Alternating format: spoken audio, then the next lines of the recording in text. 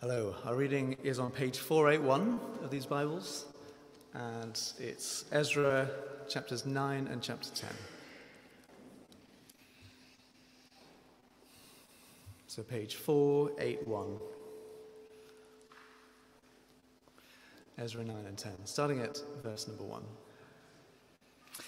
After these things had been done, the leaders came to me and said, "The people of Israel, including the priests and the Levites, have not kept themselves separate from the neighboring peoples with their detestable practices, like those of the Canaanites, Hittites, Perizzites, Jebusites, Ammonites, Moabites, Egyptians, and Amorites.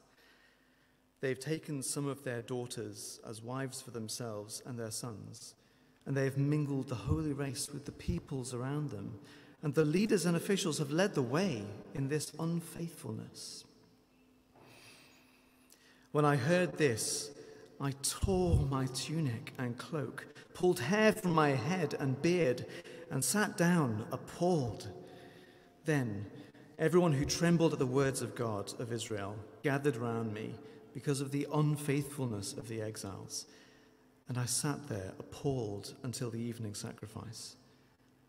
Then at the evening sacrifice, I arose from my self-abasement with my tunic and cloak torn and fell on my knees with my hands spread out to the Lord my God and prayed, "I am too ashamed and disgraced, my God, to lift up my face to you, because our sins are higher than our heads and our guilt has reached to the heavens.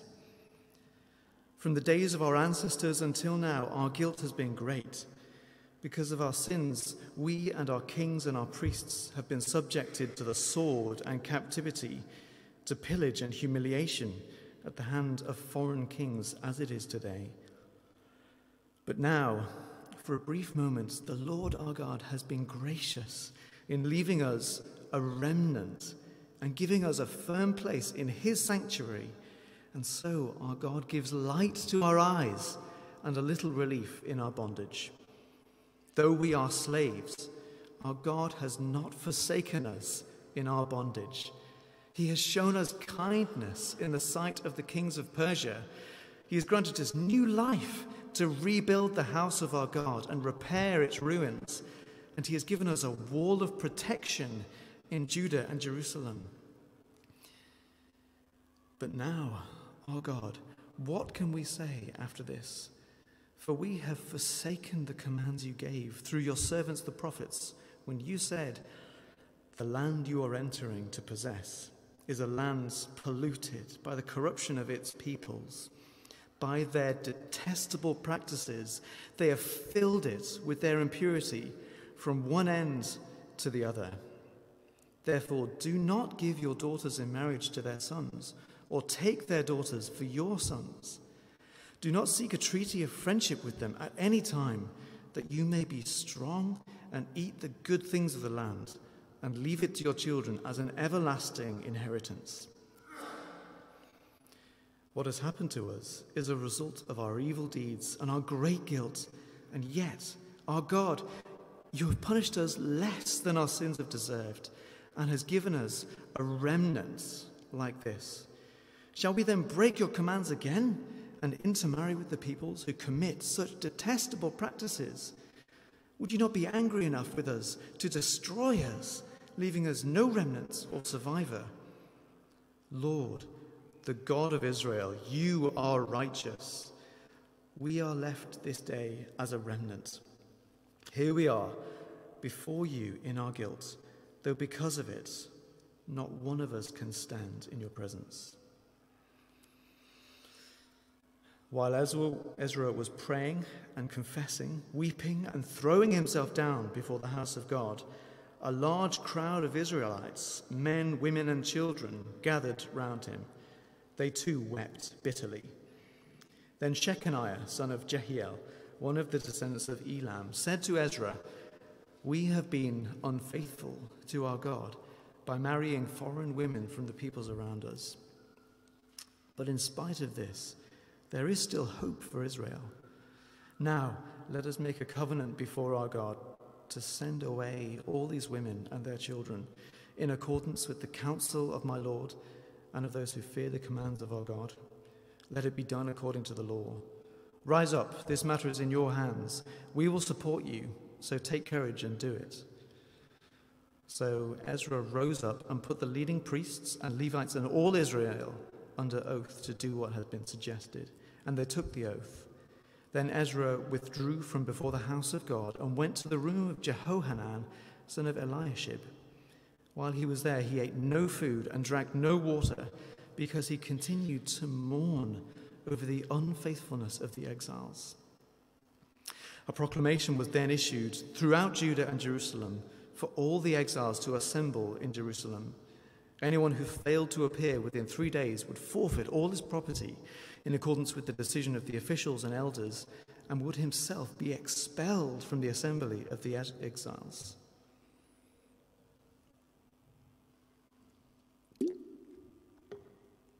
Within the 3 days, all the men of Judah and Benjamin had gathered in Jerusalem. And on the 20th day of the 9th month, all the people were sitting in the square before the house of God, greatly distressed by the occasion and because of the rain. Then Ezra the priest stood up and said to them, "You have been unfaithful. You have married foreign women, adding to Israel's guilt. Now honor the Lord, the God of your ancestors, and do his will. Separate yourselves from the peoples around you and from your foreign wives." The whole assembly responded with a loud voice, "You are right. We must do as you say. There are many people here, and it is the rainy season, so we cannot stand outside. Besides, this matter cannot be taken care of in a day or two, because we have sinned greatly in this thing. Let our officials act for the whole assembly. Then let everyone in our towns who has married a foreign woman come at a set time, along with the elders and judges of each town, until the fierce anger of our God in this matter is turned away from us." Only Jonathan, son of Asahel, and Jesiah, son of Tikvah, supported by Meshullam and Shabbatai the Levite, opposed this. So the exiles did as was proposed. Ezra the priest selected men who were family heads, one from each family division, and all of them designated by name. On the first day of the 10th month, they sat down to investigate the cases. And by the first day of the first month, they had finished dealing with all the men who had married foreign women. Among the descendants of the priests, the following had married foreign women. From the descendants of Joshua, son of Jozadak, and his brothers Mazaiah, Eleazar, Jarib, and Gedaliah, they all gave their hands in pledge to put away their wives, and for their guilt they each presented a ram from the flock as a guilt offering. From the descendants of Immer, Hanani, and Zebediah. From the descendants of Harim, Mazaiah, Elijah, Shemaiah, Jehiel, and Uzziah. From the descendants of Pasha, Elioenai, Mazaiah, Ishmael, Nathaniel, Jozabad, and Elisah. Among the Levites, Jozabad, Shimei, Kaliah, that is Kalita, Pethahiah, Judah, and Eleazar. From the musicians, Eliashib. From the gatekeepers, Shallum, Telem, and Uri. And among the other Israelites, from the descendants of Parosh, Ramiah, Isaiah, Malchijah, Benjamin, Eleazar, Malchijah, and Benaiah. From the descendants of Elam, Mattaniah, Zechariah, Jehiel, Abdi, Jeremoth, and Elijah.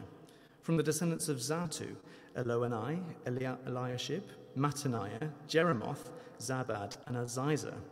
From the descendants of Bebai, Jehoahan, Hananiah, Zabai, and Athli. From the descendants of Bani, Meshullam, Malach, Adonai, Jeshub, Sheel, and Jeremoth.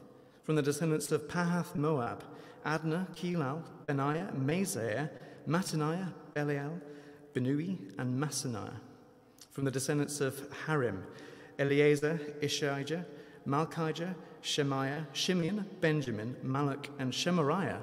From the descendants of Hashum, Mattani, Matata, Zabad, Eliphalet, Jeremiah, Manasseh, and Shimei. From the descendants of Bani, Badai, Amram, Uel, Benaiah, Bediah, Kaluhi, Vaniah, Meremoth, Eliashib, Mattaniah, Mattanai, and Jesu. From the descendants of Benui, Shemai, Shelemiah, Nathan, Adiah, Macnadabi, Shashai, Sharai, Azarel, Shelemiah, Shemariah, Shalom, Amariah, and Joseph. From the descendants of Nebo, Jael, Mattathiah, Zabad, Zabina, Jaddai, Joel, and Benaiah. All these had married foreign women, and some of them had children by these wives. And so ends the book of Ezra. Thank you very much indeed, John, for reading that out to us, and great to be here. My name is Jeremy. I'm one of the elders here at Trinity Church Islington. It's great to be able to welcome you. And it would be great help to me as well if you could keep the book of Ezra open. It's on page 481. I know maybe you were a bit shocked by that passage from the Bible, were you? I certainly was the first time I read it. Perhaps your heart sank when you saw another list of names. Perhaps you were shocked by their wives that were sent away with their children.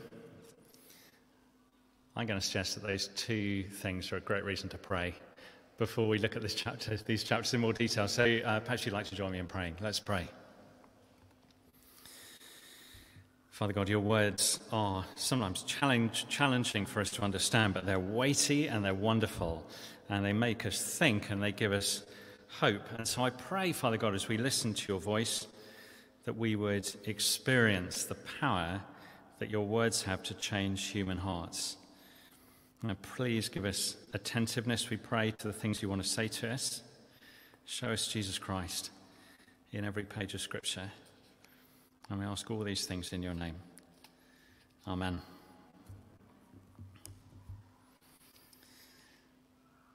Well, I happened to see a copy of the New York Times yesterday. I don't always read the New York Times, but it seems that what the people of America are struggling with at the moment, if the New York Times is anything to go by, is a sense of failure. Maybe we're feeling that too. Struggling with a sense of failure. This is the headline in the New York Times yesterday: "Our Afghanistan failure and the American empire in retreat." It's hard, isn't it? When you're struggling with failure. We've all felt it, I guess. Maybe we were told when we were growing up that we were a failure, and that was something that we believed, something that we took to heart. We've all experienced failure somewhere between maybe a career that's proved to be a huge disappointment, just nothing that we dreamed of, really. Everything from there to an IKEA wardrobe that we just can't put together. You know, even with the instructions, we just can't work out which piece goes where. But a long-term sense of failure is a really draining thing, isn't it? It's a really draining thing. It really undermines your confidence, and it stops you making plans. It takes away your energy. It's just so hard to keep going. And that's why the thing that you count as a failure in your life determines a lot about you. Those things that you choose to name as failures, you choose to think about as failures, say a lot about you.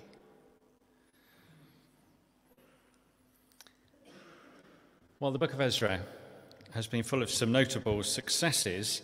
You might remember we summed up the book of Ezra using 5 Russian dolls as God begins to rebuild his people from the inside out. So some notable successes. God started with their hearts, you remember? He started with their hearts, chapters 1 and 2. And then he brought them to the altar and to the temple. He brings them back to worship. Gives them worshipping hearts.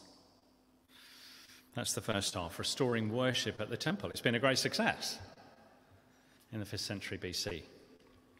Despite significant opposition from the outside, chapters 5 and 6, it's been a great success, restoring worship at the temple. And then the second half, as Ezra comes back to Jerusalem, chapters 7 to 10, restoring the people.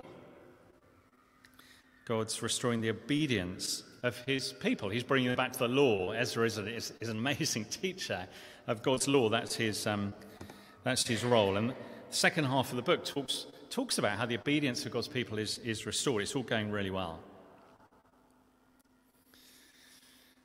But it ends on a note of failure. The whole book ends on a note of failure. And what God's people count as failure determines a lot about their lives in Jerusalem in the 5th century BC. It says a lot about them. I wonder what we count as failure at Trinity Church Islington, what we count as success. I wonder in your life, if you have one of those honest moments, you look in the mirror, what are your greatest failures? What would you count as the areas where you'd failed, if you were being honest, looking back? Because as the book of Ezra comes to a close, as we come to the end of our summer series called Rebuilding the Church, we're going to learn that there's a right response and there is a radical remedy for the sense of failure that we might feel. So 2 points then, and here's the first one. It comes from chapter 9, a right response to failure. A right response to failure. A long time ago, I used to work as a doctor. It's quite a long time ago now. I wouldn't dream of picking up a scalpel now. But if you're waiting for surgery, you might not want to listen to this bit. Occasionally surgeons make mistakes. I was told when I was a doctor that I'd probably make a serious mistake about every 6 months. It's quite frightening, isn't it? But I remember my consultant saying to me, with all seriousness, one of the most serious things he said to me, actually, he said, Jeremy, if you want to be a surgeon, what matters most is not how you cope with your successes, but how you deal with your failures. So that's what will make you a good surgeon. And so chapter 9 shows us how God's people deal with their failures. Have a look at chapter 9, verses 1 and 2. Because as Ezra's been teaching the law, then a serious failure comes to light. Let me read verses 1 and 2. After these things have been done, the leaders came to me and said, the people of Israel, including the priests and the Levites, have not kept themselves separate from the neighbouring peoples with their detestable practices, like those of the Canaanites, the Hittites, the Perizzites, Jebusites, Ammonites, Moabites, Egyptians, and Amorites. Those are the sort of people throughout the Old Testament who've sort of surrounded the land of Israel and at various times led them astray. Verse 2, it's talking about the leaders again. The sin is set in at the top, you see. Verse 2, they've taken some of their daughters as wives for themselves and their sons, and have mingled the holy race with the peoples around them, and the leaders and officials have led the way in this unfaithfulness. Well, to our ears, that sounds a bit racist, doesn't it? I don't know if you're thinking that. Sounds a little bit like that to me. The detestable practices of other cultures. You'd never describe another culture like that, would you, nowadays in the 21st century? But the mistake, you see, the mistake that the leaders have made in Ezra's day is not to do with multiculturalism. It's not that they've got their kosher food on one side of the plate and their kebab on the other side of the plate.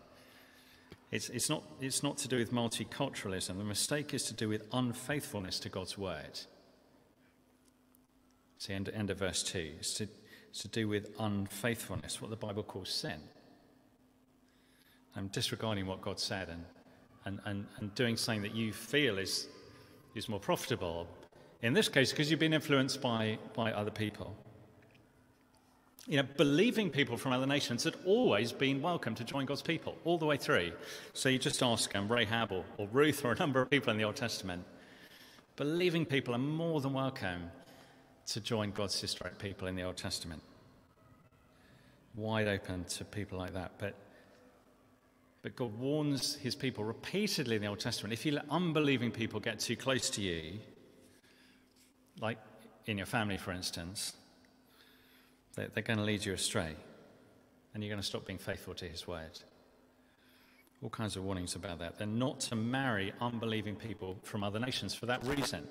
This has nothing to do with racial purity at all, everything to do with spiritual purity, you see.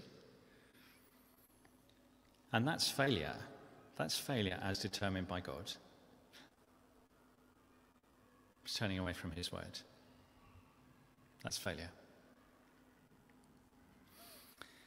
So the problem's described in verses 1 and 2. And then there's a pause in verses 3 and 4. It's like in a movie where you have a reaction shot. Yeah. And so verses 3 and 4, have a look down at this. Have a look down at that. Verses 3 and 4 of chapter 9. This is Ezra speaking. When I heard this, what does he do? Okay, it was worn out. Justin, is that your shirt? I'm sorry if that was. He tears his tunic and cloak, sign of deep distress in the Old Testament. Pulls hair from his head.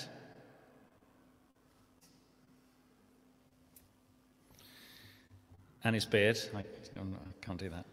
And then he just sits down appalled, like with the weight of it all. It's like the weight on his shoulders just forces him down to the ground.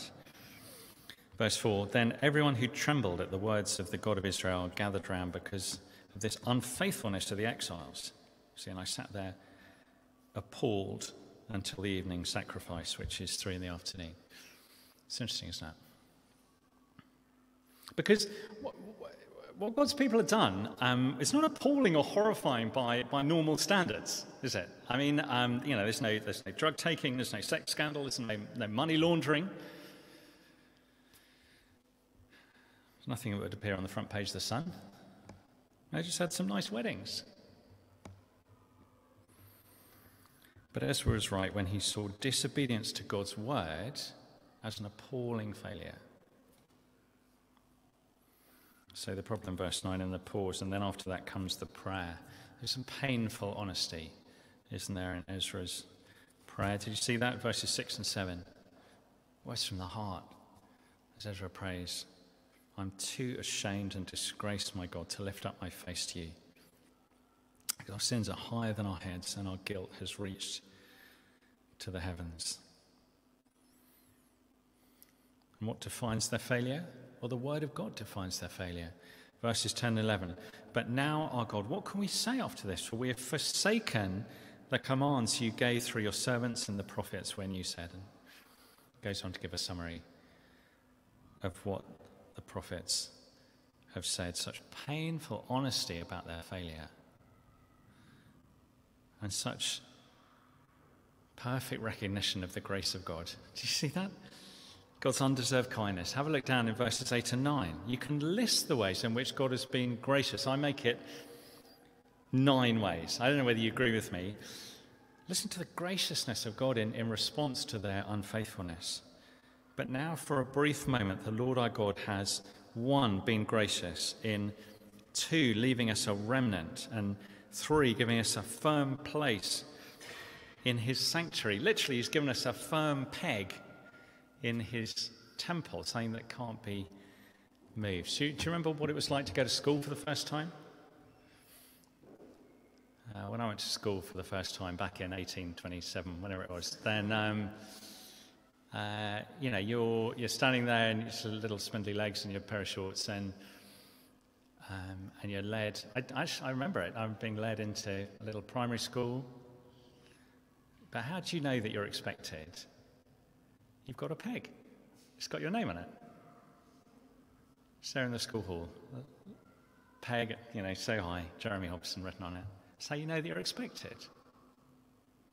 God has given them a firm place, a peg in his sanctuary. What have we got up to? Number 3, and so our God. Number 4, gives light to our eyes. And 5, a little relief in our bondage.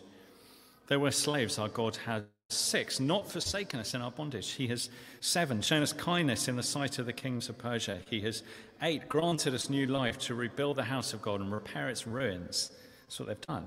And he has 9, given us a wall of protection in Judah and Jerusalem. Not a physical wall yet. That's going to come in the book of Nehemiah. A spiritual wall. He's looked after them, kept them safe. The problem, the pause, and the prayer. Calling on God's grace, a right response to failure. And we need to hear that as the New Testament people of God. That's who we are, the New Testament people of God. It is absolutely true that the people of God are no longer racially defined. Far from it. Far from it. This has nothing to do with interracial marriages. That's not what it's saying, but we're being taught what to do with our failure. That's what it's teaching us to do. On the one hand, It teaches us how to measure failure or how to assess failure. We might carry with us all kinds of feelings of failure. Maybe some of those have come from childhood. All kinds of ways in which we feel inadequate or things we got wrong a long time ago that have haunted us. And those things undermine our confidence. They'll undermine our confidence as we go into a new academic year. John's already talked about some of the plans we've got. But failure isn't always what it looks like. You know? What do God's people look like in the book of Ezra? They're very, very few in number. They have very, very few resources. But that's not what's at issue in the book of Ezra. That's not what's mentioned. Those aren't measures of success or failure in God's economy. It's not what we look like which counts. We need to get that clear. You know, here at Trinity, as God does his rebuilding work, you know, sometimes we're going to look small. We might be few in number. We haven't got a huge staff team. We haven't got masses of resources. We haven't got the latest equipment. That's okay. In our personal lives, we might feel like a failure because we haven't got a whole heap of friends. Maybe we haven't found a marriage partner. Maybe we just can't seem to achieve what other people can achieve. And some people just have so much energy. You know, they just seem to get 58 things done before breakfast. You know, and there we are, just struggling to get out of bed, put our clothes on for another day. Feel like a failure sometimes. But the book of Ezra says faithfulness is success. Faithfulness is success. That's very liberating, isn't it? We don't have to look successful. We need to hear that. Faithfulness to God's word is success. Keep going. We don't have to be judged by the way things look. We're to read God's words and take it to heart. That is success in our lives. But on the other hand, it challenges us as we think about how we manage the failures that maybe are failures to accept God's word fully. Maybe we have failed in ways that are important spiritually. Maybe we have. You know, there are times when our unfaithfulness to God is appalling. We mentioned some ways last week that we might want to, you know, let the Bible challenge us. You know, I don't know how you're doing with those. I've been thinking about them all week, really. Sometimes we make it all about ourselves when the Bible says we're to count others as more significant than ourselves in the book of Philippians. Be servant-hearted. Sometimes we get angry when God's word tells us that it doesn't bring about the righteous life that God requires. Sometimes we criticize other people when the Bible says we're only to say what's useful for building other people up. You know, I've failed in those areas. It's right to say that. So what do? We rehearse the truths of God's grace. He's given us a firm place, a peg in his presence through Jesus Christ. You notice the but now in verse 8 that introduces Ezra's awareness of God's grace. Now, there's another but now that comes in the book of Romans chapter 3. But now, says Paul, Romans 3, but now the righteousness of God has been made known. This is to every Christian, everyone who's come to him. There is no difference between Jew and Gentile. Racial divides no longer count under the new covenant. For all have sinned and fall short of the glory of God. That's me. And all are justified freely by his, what? By his grace. You know, Ezra's response is so tentative, isn't it? Do you notice that at the end of his prayer? It's sort of, here's your mercy, here's your judgment. Which one's going to win? As we repent and we've seen the cross of Jesus Christ, we're so totally put right by the grace of God. We can say with confidence we're forgiven people. A right response to failure. Have you found it? Painful honesty that leaves you with nothing left but the grace of God. Yeah, our sins sometimes are appalling, but his grace is even stronger. If you haven't discovered that yet, please don't go before you've asked someone how to find out some more. Right response to failure. But Ezra doesn't leave it there, and we're not going to leave it there either. But the second point's a bit briefer, and it comes from chapter 10. I'm calling this a radical remedy for failure. A radical remedy for failure.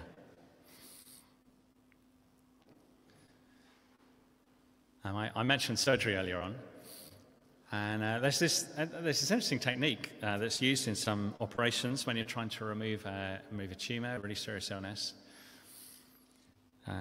You take out the tumour. Sorry, Ali, I'm not going to go into detail. I promise, not too much detail.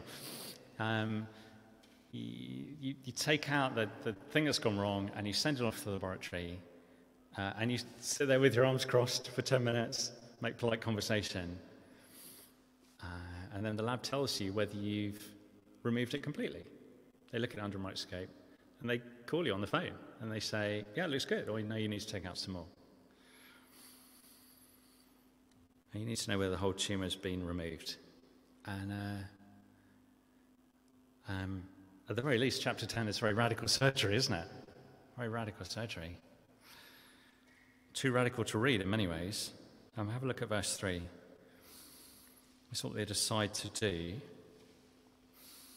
Now let us make a covenant before our God to send away all these women and their children in accordance with the counsel of my Lord and of those who fear the commands of our God. Let it be done according to the law. That's difficult, isn't it? I haven't got all the answers, but let me just say three things.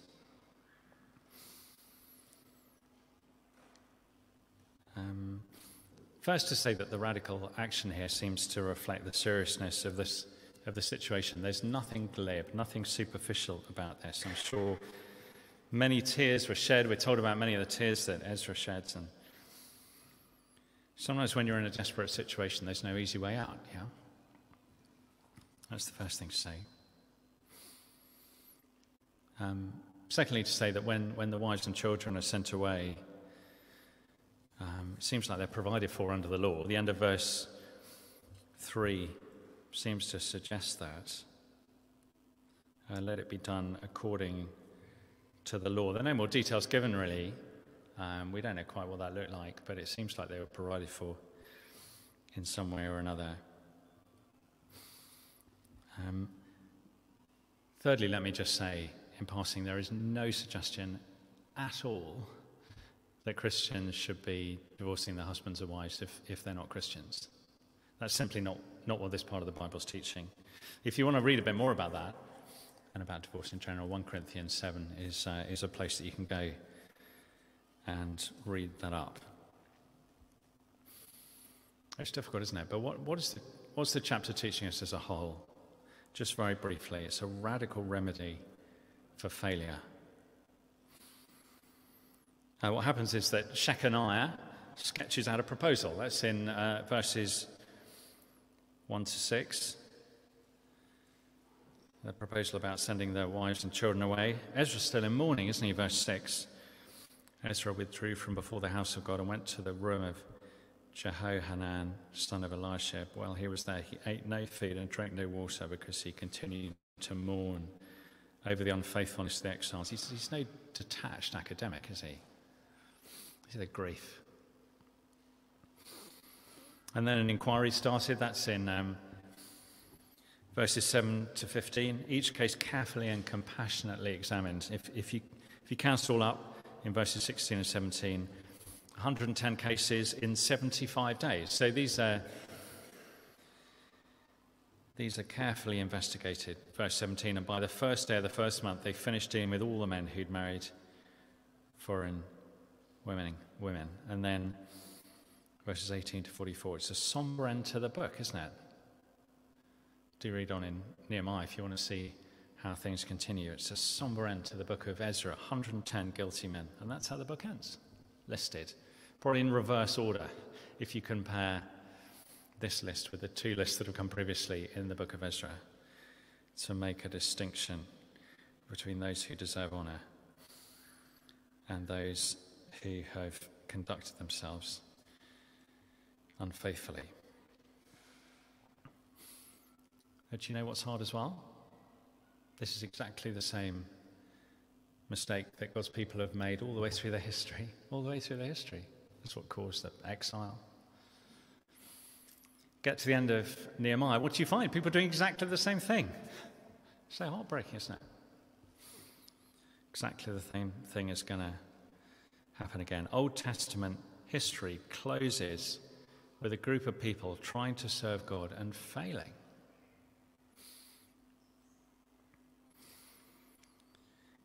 Praise God then that, 400 years after the end of Nehemiah? It's 4 centuries after the end of Nehemiah, God rebuilds his church all over again. Only this time, it's Jesus Christ gathering disciples to himself, showing believers the kingdom. And he changes people from the inside out. He gives them new hearts. Yeah? And he comes to be the sacrifice on the altar. And he's the true temple. Destroy this temple, says Jesus, and I will build it in 3 days. He comes as the true meeting place between people and God. And so he changes people who have failed to be faithful to his word. He changes them from the inside out. People like you and me, he changes us. How does he do that? Well, he transforms them by the Spirit to live for him. He transforms us, promises us a future free from sin. It's a radical remedy for sin. Because it pays the penalty for sin as Jesus dies as a sacrifice on the cross for us. Pay the price for everything we've done wrong. He pays the penalty for sin. And it takes away the power of sin. We no longer have to give in to temptation. We no longer have to be slaves to our failures. And one day he'll take away the presence of sin. Have you found it? So if you find God's leader, if you find Jesus Christ, you'll find an answer to your failures that goes further than you ever imagined that it could.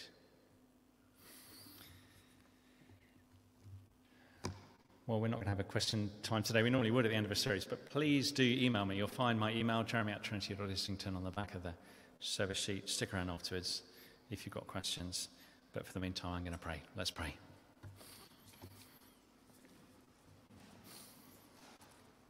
Heavenly Father, thank you so much that as your New Testament people, we don't have to be slaves to our failures. I pray, Father God, we'd see failure for what it is. Maybe there'll be some things in our lives that we realise aren't failures.